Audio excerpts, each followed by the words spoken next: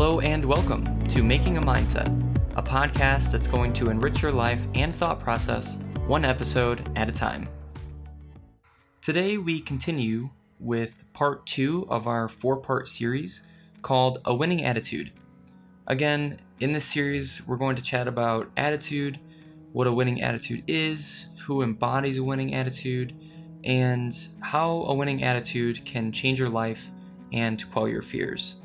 So if you missed the last episode, go ahead and pause this one here, listen to the last one, and then come right back. As sort of a recap, last time we discussed what a winning attitude is and is not. We talked about the 3 integral components of a winning attitude, right? Perseverance, integrity, and your why, and how those components determine whether or not you'll even be able to have a winning attitude at all. If the 3 are in harmony, you're in pretty good shape. And if not, developing a winning attitude might be near impossible. So with that in mind, today we're going to talk about your attitude, developing that winning attitude and thinking a bit more about those 3 components. And then last, I'll finish up by talking about perhaps one of the biggest tools that you can put in your tool belt when it comes to changing your mindset. Before I get into the development side, though, I want to talk quickly about potential. I remember hearing this story about a baby. So if you were to walk into a nursery, or if you've ever had kids, for example, if you look at a baby's face, right, you look into their eyes, you're probably not thinking, man, they're going to grow up and just be bums. You're going to look into their eyes and see the entire universe. The sky is literally the limit for them. They have unlimited potential as babies. And that's how we see babies. But when we look at human beings around us, for some reason, maybe it's hard times or maybe it's tremendous success, we see people for what they've accomplished and not for the potential that they have. So I want to challenge you there for a second and think about human potential. And I really want you to focus on this.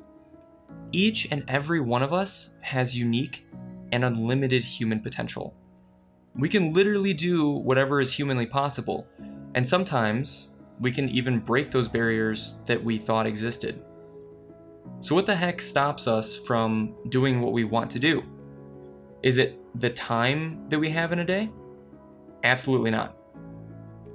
How much time, for example, does Mark Zuckerberg have in a day? 24 hours. What about Jeff Bezos? How much time does he have in a day? 24 hours. How much time do you have in a day? 24 hours.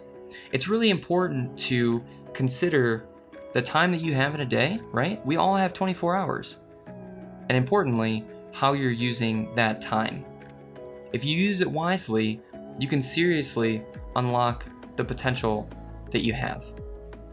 So it's not about the time in the day that stops us from success, whatever success looks like to us. What about money? Absolutely not. Again, Oprah Winfrey was born into a poor family and became the first African American TV correspondent in Tennessee. Just one example. Howard Schultz, the former CEO and executive chairman of Starbucks, grew up in a housing complex for the poor in Brooklyn. And yet he became the CEO and executive chairman of Starbucks. So if it's not time and it's not money, what is it that stops us from doing what we want or unlocking our potential? It's, in my opinion, of course, the topic of this series, our attitudes. Let me tell you 2 other true stories to try to illustrate my point. The first is about a homeless man that I met in my hometown who we'll call Greg. At the time when I met him, Greg had been homeless for several years. He was injured and he walked with a limp. Still, he walked down a long, busy street every single day, asking for spare change and getting a bite from people to eat every now and again. Then, one day, a businessman decided to see what he could do to help Greg out. So, this man got him some food, got him some clothes, and he even gave him shelter. Over the course of the next 2 months, the businessman continued to feed, clothe, and shelter Greg. And at this point, the businessman had even gone as far as to help Greg get a new social security card and try to get him back on his feet. Now, in my hometown, there's a housing program for the poor and the homeless. And you can live in this particular house if you meet certain conditions, like being drug-free, etc. But important too is that the housing program, this particular one, gives the people that live there odd jobs so that they can pay the rent for the house. And to be clear, if I remember correctly, the rent is like super cheap, like $100 a month. So the businessman got Greg set up with the house, and a week or two later, Greg was back on the street. When asked why he wasn't at the house anymore, Greg said that he didn't like it. He'd been living on the streets so long that this is what he felt comfortable with, that's how he lived, and he didn't have the mindset to want to change his life around. Now let me tell you the second story. The second story is about the businessman from the first story. The businessman, also obviously from my hometown, we'll call him Jim. Jim has a couple of kids, but when they were young, Jim got divorced. And after a bitter divorce, Jim lost just about everything. He wasn't a millionaire or anything before the divorce, but going from some to none is still a pretty bad blow. After having to file bankruptcy and living with his parents for a while, Jim decided enough was enough. He needed to provide for his kids, and he wanted to provide for himself.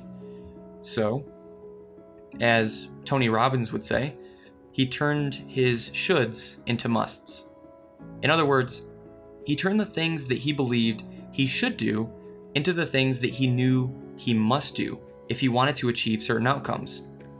And over the course of the next 5 years, Jim built a really successful small business and has been able to live comfortably and give charitably ever since. The only difference between Jim and Greg, in terms of their starting point, is the way that they looked at their situation. That's it. Jim understood the power of his mindset and the power of a winning attitude, where Greg did not. Jim understood why he was doing what he was doing. He was driven by the desire to fulfill the needs of his family and live comfortably. Greg didn't have a compass for his life. Jim understood that he needed to stick to his moral and ethical principles, not cutting corners when given the opportunity to do so. Greg was unsure how to hold himself accountable.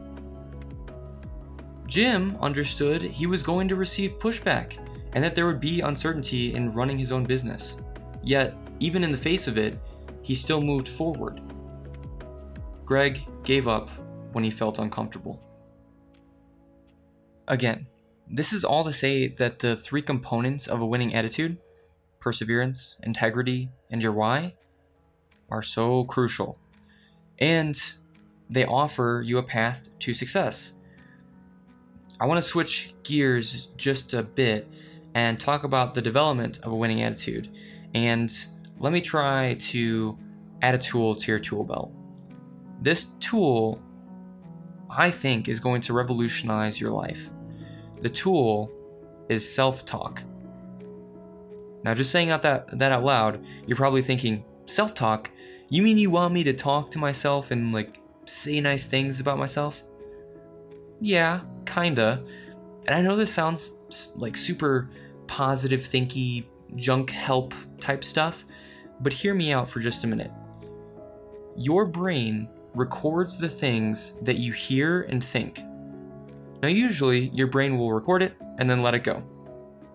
Through repetition, however, your brain records the same things over and over again, actually physically wiring those things into your brain.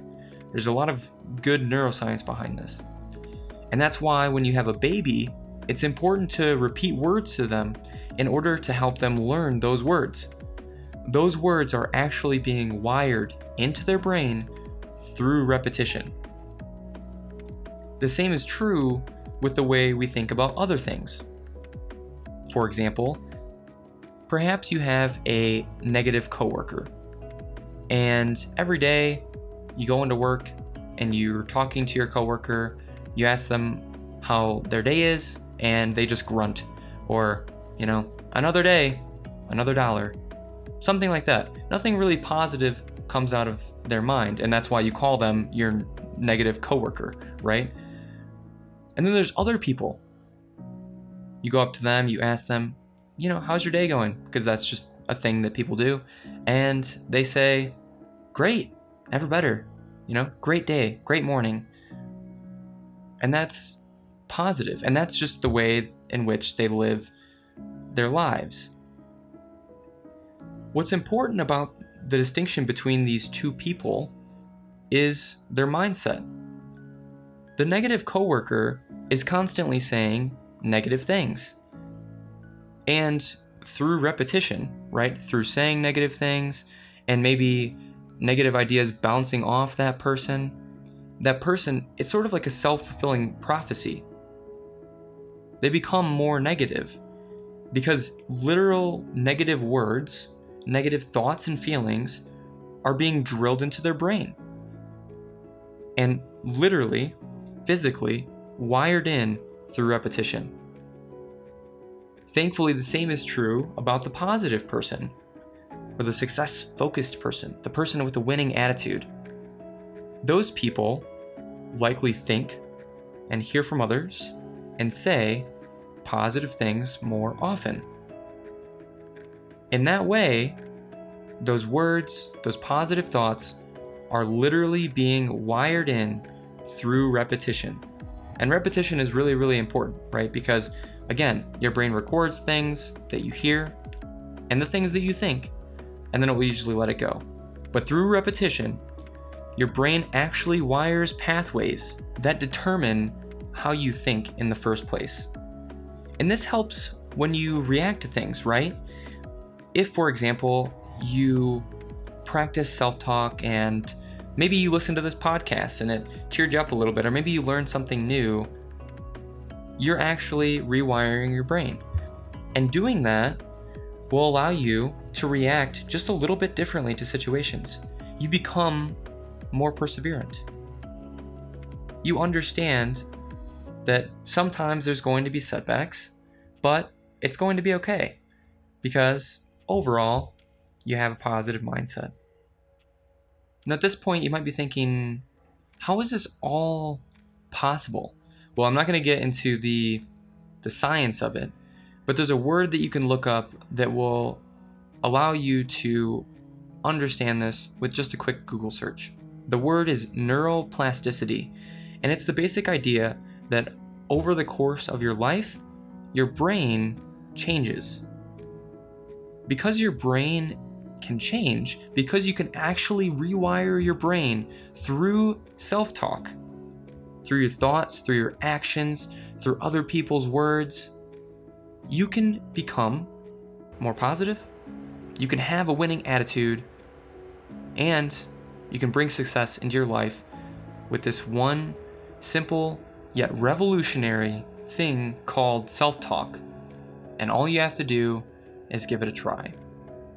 Next week, as we continue this Winning Attitude series, I'm going to talk a little bit more about this idea of self-talk and the different things that you can do to literally start changing the way that you think about your life and therefore change the outcomes in your life.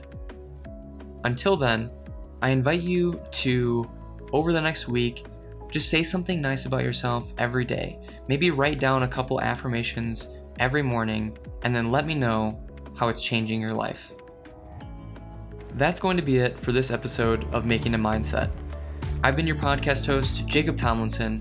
Of course, it's always appreciated if you could give us a like and a subscribe for more content on iTunes, SoundCloud, TuneIn, Google Music, or wherever you're listening to this. Thanks for listening, and I'll catch you all next week.